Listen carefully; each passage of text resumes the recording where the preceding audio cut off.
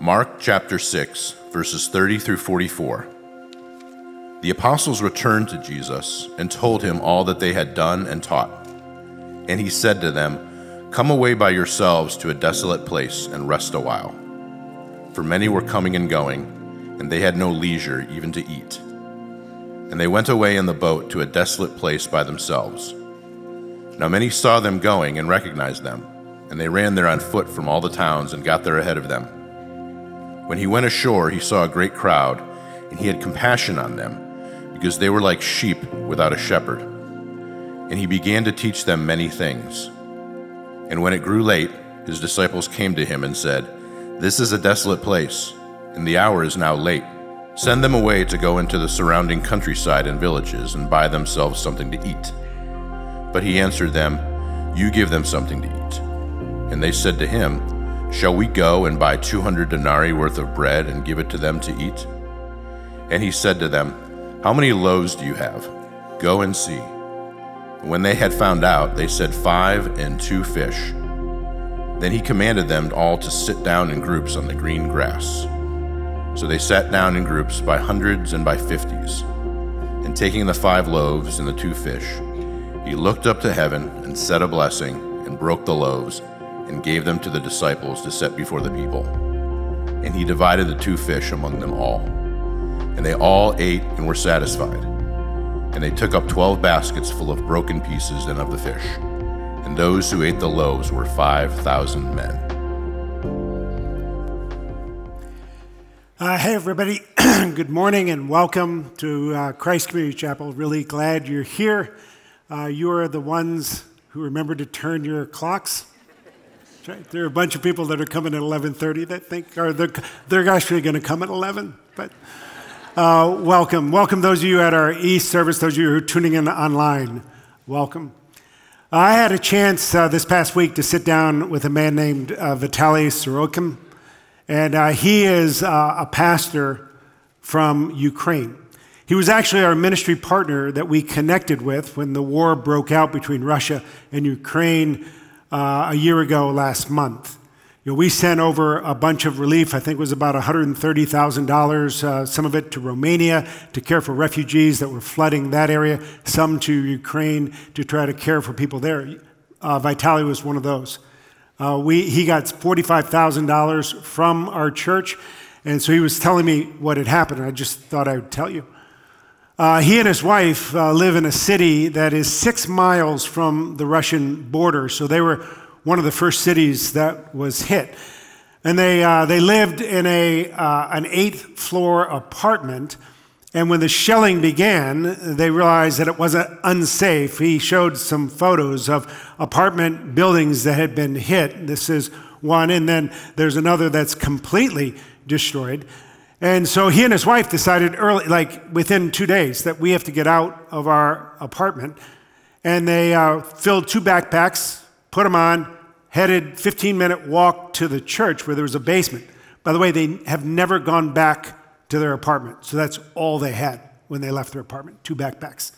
They get to the basement of their church because they think it's kind of like a bomb shelter. And that's the church in the background. And that's where a missile hit. And they ended up within 48 hours having 200 other people in the basement of this church. It's a 4,000 square foot basement. And they cared for those people every day and then began to feed them. And then Vitaly is a part of 11 churches that are part of his association in the city. All 11 churches are still acting as like a refuge center for people and are feeding up to 2,000 people a week. Unbelievable. And as they do this compassion and show compassion on people, they are telling them about Jesus, and hundreds of people have come to know Jesus as their Savior and been baptized. And Vitaly just wanted us to know what had happened with what we sent over. And I just wanted to tell you, I told you last week, don't stop being generous. It's great, great stuff. And I found out from our financial office that 4 more of you decided to set up reoccurring gifts last week. So thanks so much. That really is helpful to us. All right, so, one more thing. Somebody came up with this idea this past week. There's a family in Hudson that had their house burned down and they've lost everything. They don't attend this church, but the person who came up with this idea does attend our church. And they said, listen, I know we do this just because thing during December where we blanket the area with acts of generosity. Why don't you invite people, the whole church, that if you, and then, so I'm doing this, if you happen to be at Target or Home Depot or Walmart and you want to just pick up a gift card for any amount and bring it next week, drop it in one of our offering boxes, we will bundle all those up and give it to this family that lost everything. I just think it'd be so cool. And it'd be great to be known, and I think we are becoming known as a church that responds to things like that. So if you're out there and you think of it, it'd be great if you picked up a gift card, drop it in one of the boxes next week, and we'll give it to them. All right? Okay. We are continuing our series on the Gospel of Mark that we are calling Jesus, the One True King. And so if you have your Bibles, turn to Mark chapter 6.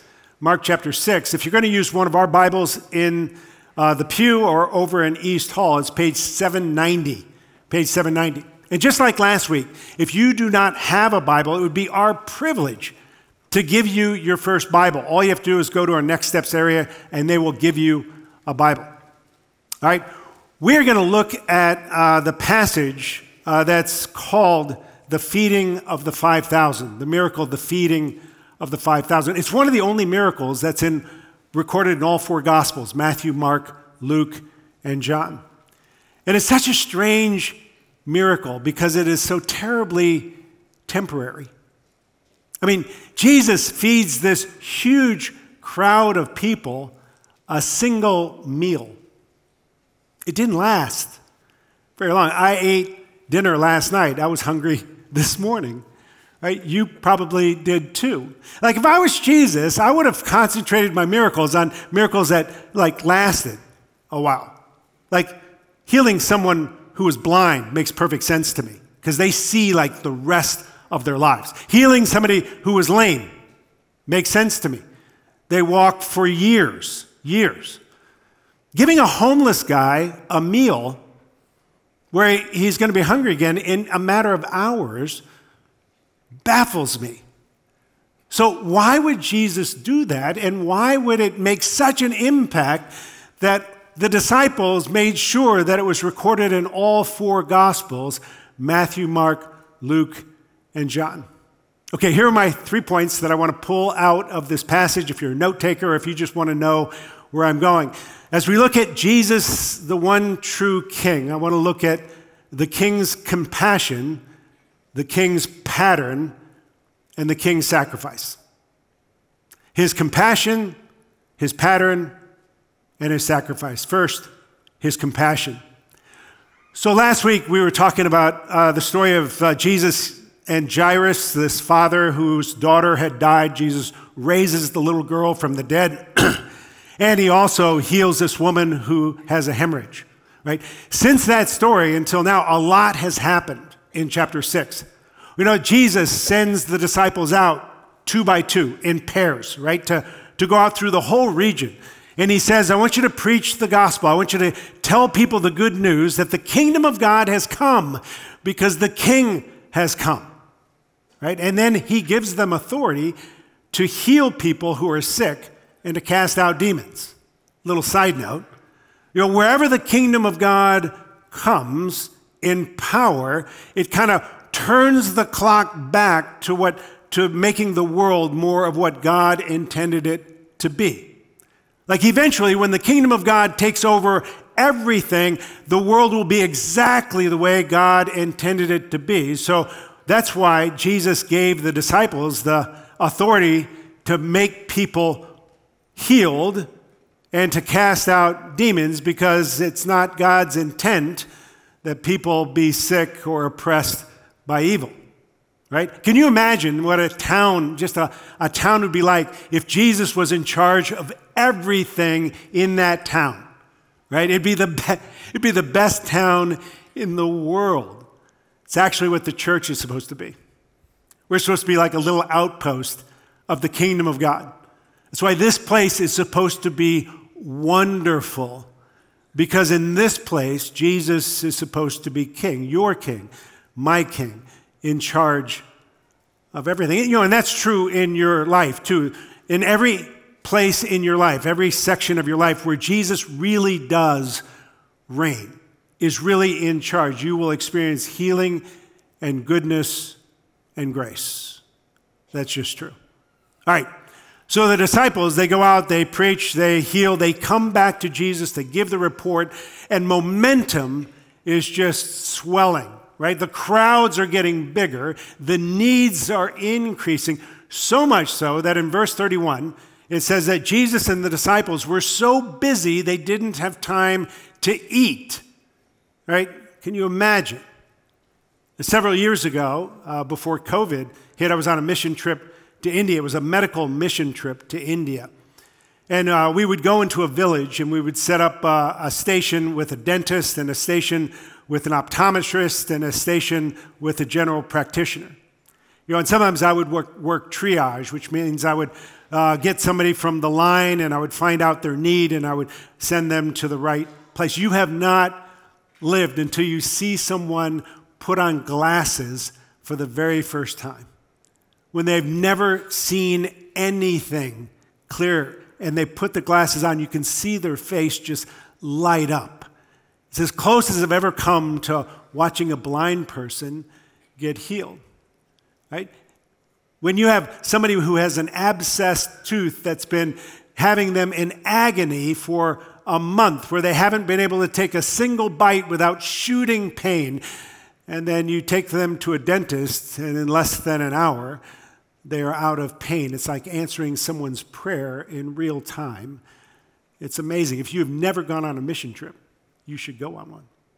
But anyway, we would work from, the crowds would keep getting bigger because, word would spread and people from other villages would walk and stand in line and wait. And so we would work from sunrise to sunset. And when the sun went down, we would stagger to our vans and crawl in our vans and take off. And we knew our day was done then because vans can move faster than people can walk, right? So we knew that we weren't going to see anybody. And those rides were always just great rides because we would talk about the day and all that happened, and we would laugh, and we would get back to the mission compound. We would eat a meal. We would take a shower. We would go to sleep. We'd wake up, do the next thing the next day. In this story, Jesus and the disciples are so busy, they can't have time to eat. So Jesus has them get into a boat. That's their version of a van because they can get away from people. And they must have been totally exhausted.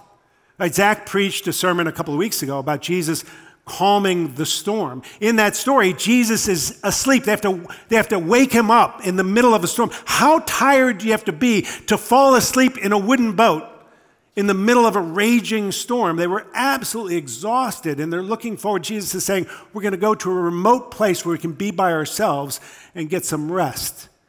And the people see where they're going, and they run around the lake. So as the boat pulls in, they're greeted by dozens, hundreds, thousands of people. How do you feel? If I was one of the disciples and I was rowing and I saw that happening, I would just start rowing the other way. Right? No way I'm doing that. Jesus sees those people, and this is what it says. It says, and when he went ashore, he saw a great crowd, and he had compassion on them because they were like sheep without a shepherd, and he began to teach them many things. He had compassion. There are probably a lot of ways to define compassion. Let me tell you the way I think about it just with myself. It's the ability to feel what someone else feels and care about it. It's the ability to feel what somebody else feels and actually care. And I have found in my own life that my ability to have compassion on somebody has a direct connection to my level of discomfort. If I feel like you are in more pain than I am in, then I can muster up compassion for you. But if I'm really tired and you say you're really tired and I think you're not as tired as I am, I'm suck it up, right? No compassion. Jesus, bone tired, not being able to eat, saying to his disciples, we're going to go to a remote area, when the boat comes up on shore, met by thousands of pairs of gimme hands. Jesus, gimme, Jesus, gimme, right? And Jesus has compassion on them. Listen, never underestimate the compassion of Jesus. Never think that he doesn't know what you are feeling, what you are going through, because Jesus is full of compassion. Right? Even last week's story with Jairus, right? Jesus goes and he raises Jairus' daughter from the dead, and he gives this little girl back to her parents. But the way the story, I didn't even bring this up last week. The way the story ends is Jesus tells the parents, make sure you give her something to eat. What a weird thing to say, right? Jesus raises her from the dead, gives her to her parents. Parents are probably gushing over it. Jesus says, oh, listen, don't forget. She missed lunch, being dead and all, so you should give her something to eat. Listen, no matter what you are going through, don't think that you are alone and that no one cares. Jesus cares. Jesus knows because he is chock full. He is overflowing with compassion and love for you. Now the question is, how does that compassion and love actually get to you? And that brings me to my second point, which is the king's pattern. The king's pattern. Okay, so Jesus gets on shore. He's met by thousands of people. He looks at them and he has compassion on them because they are like sheep without a shepherd, so he begins to teach them many things. Right? So he teaches them, and it starts to get dark, and the disciples come and they say to Jesus, when it grew late, his disciples came to him and said, this is a desolate place, and the hour is now late. Send them away to go into the surrounding countryside and villages and buy themselves something to eat. It's actually a really good idea. Right? If you read the Gospels, the disciples don't come up with a lot of good ideas. This is a good idea. Like what they're telling Jesus is this, hey, Jesus, listen, it's late. This needs to be one of those conferences where you're on your own for lunch. Right? Like you've gone to those conferences where they teach, they go, hey, we've had a great morning together. Listen, we're going to have a great afternoon. Lunch is on your own. Here's a list of all the restaurants, that you can go to in town, this way, that way, and then be back in an hour and a half. That's what the disciples are saying. You just go, Jesus. I mean, it's kind of a no-brainer. It's a good idea, though. And Jesus says to them, you give them something to eat. What a weird thing to say. Why would he do that? Why would he involve the disciples at all? Right? I mean, they end up coming back with 5 loaves. One of the loaves was probably about this big and 2 small fish. Right? It's not like Jesus needed a starter kit, to feed 5,000. It's not like he was going, if only I had just a couple of loaves, I could feed all these people. He doesn't need them. Why does he involve? There are 2 groups of people here. Jesus looks at the crowd and he tells his disciples, these are sheep without a shepherd. He looks back at them and he says, you're sheep with a shepherd. Right? You're my sheep. I'm your shepherd. Listen, if you're here and you are not yet a Christian, I'm really, really glad you're here. Jesus is filled with compassion and love for you. You are a sheep without a shepherd. But if you're here and you are a follower of Jesus, then you are a sheep with a shepherd. And sometimes the shepherd makes demands on us. He calls us to participate, to be a part of what he's doing. And that's the pattern. Right? And the pattern is like 3 steps. The first step that he gives the disciples is this: find out what you have. What do you have? The second step is give it to me. And the third step is watch what happens. Those are the 3 steps. What do you have? Give it to me and watch what happens. What do you have? This is what he says. he says, and he said to them, how many loaves do you have? Go and see. Right? Take inventory. So they go and they find they have 5 loaves and 2 small fish. And they bring it to Jesus, and I think they thought they were proving their point. I think they thought they were going, look, see, lunch on your own. We told you, right? We don't have, and they were hungry. That's the way the story begins. And they're like saying, we don't have enough to give. You ever felt like that? I don't have enough time to give. I don't have enough money to give. I can't give. That's what I don't think they expected Jesus to take it at all. And Jesus takes it all. Right? And this is the thing. If Jesus is your shepherd, you need to take inventory. Right? If you have a lot, give a lot. If you have a little, give a little. But Jesus calls you to participate because the very next thing is watch what happens. That's what Jesus is telling them. And you never know what God's going to do with what you give. Now, last week, I read a note from a social worker at Hudson City Schools thanking our congregation for what we do in November with the Thanksgiving baskets in this area. I was talking to Scott Dalton, who delivers a lot of the Thanksgiving baskets, and one of the houses that he delivered a basket to was a 60-year-old woman who was caring for her 90-year-old mother, just the two of them. And she was shocked, and she asked Scott, how did you get our name? And Scott said, honestly, I don't know. And this woman said, because I didn't know a single other soul knew we even existed. Jesus did. Jesus knew them. Jesus, filled with compassion, sent them your Thanksgiving basket. Right? If you participated in that, you're at the grocery store, you were like, this is more expensive than I thought. Right? Just get it done, drop it off. I don't know why I'm doing this. That's why.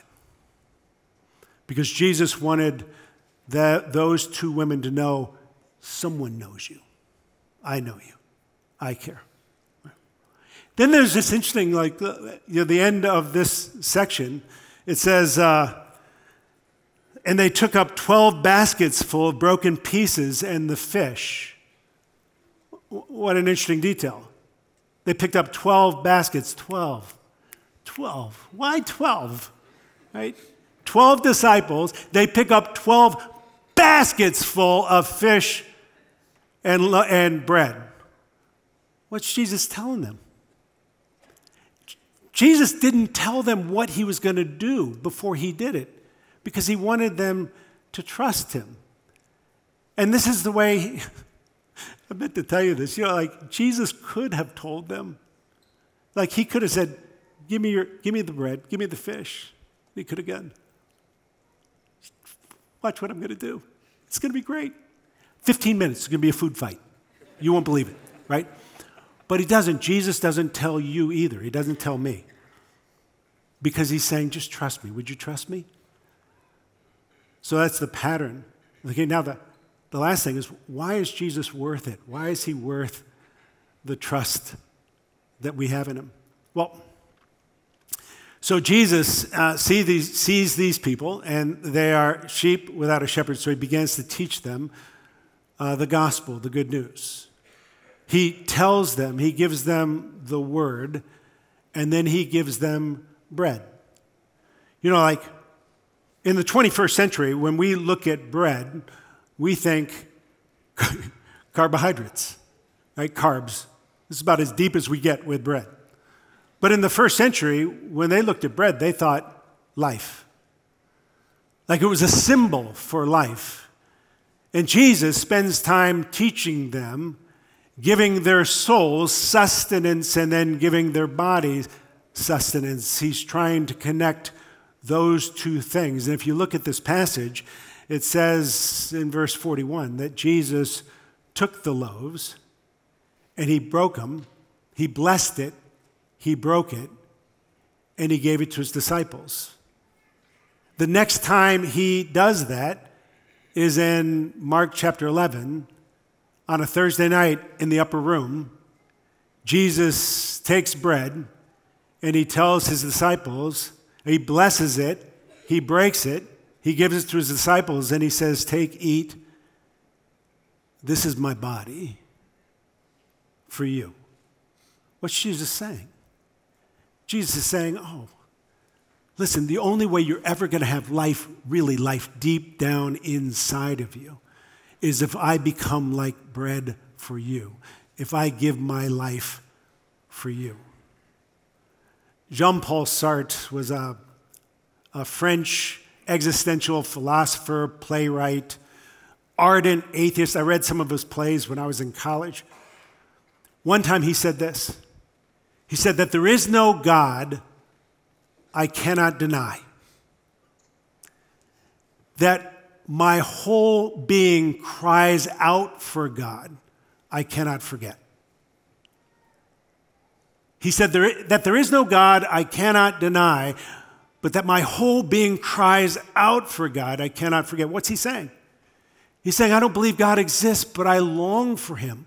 I hunger for him. Jesus comes and he says, that hunger that Sartre says cannot be satisfied, cannot be cured, I am the cure.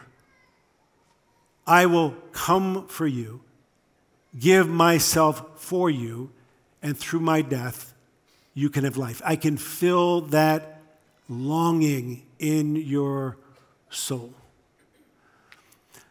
Listen, if you are here and you are not yet a Christian, I want you to know that Jesus is filled with compassion for you. And he offers his life for yours. That through his death, the reason he goes to the cross is because he is filled to the brim with compassion and love for each one of us. But if you call Jesus your Lord and Savior, if you call Jesus your shepherd, then this is what I want you to be thinking of. That there are going to be times where Jesus says to you, take inventory, see what you have, give it to me, and watch what happens. Do you want to be a disciple like that? If we become a church filled with people like that, then the impact of that all around this area and the world will be enormous, because Jesus longs for people to know that he sees them, loves them, cares for them, has given himself for them. Let's be a part of that. Would you pray with me? Father in heaven, I come to you and I'm so grateful. I'm grateful for all that you teach us. I'm grateful for this particular story.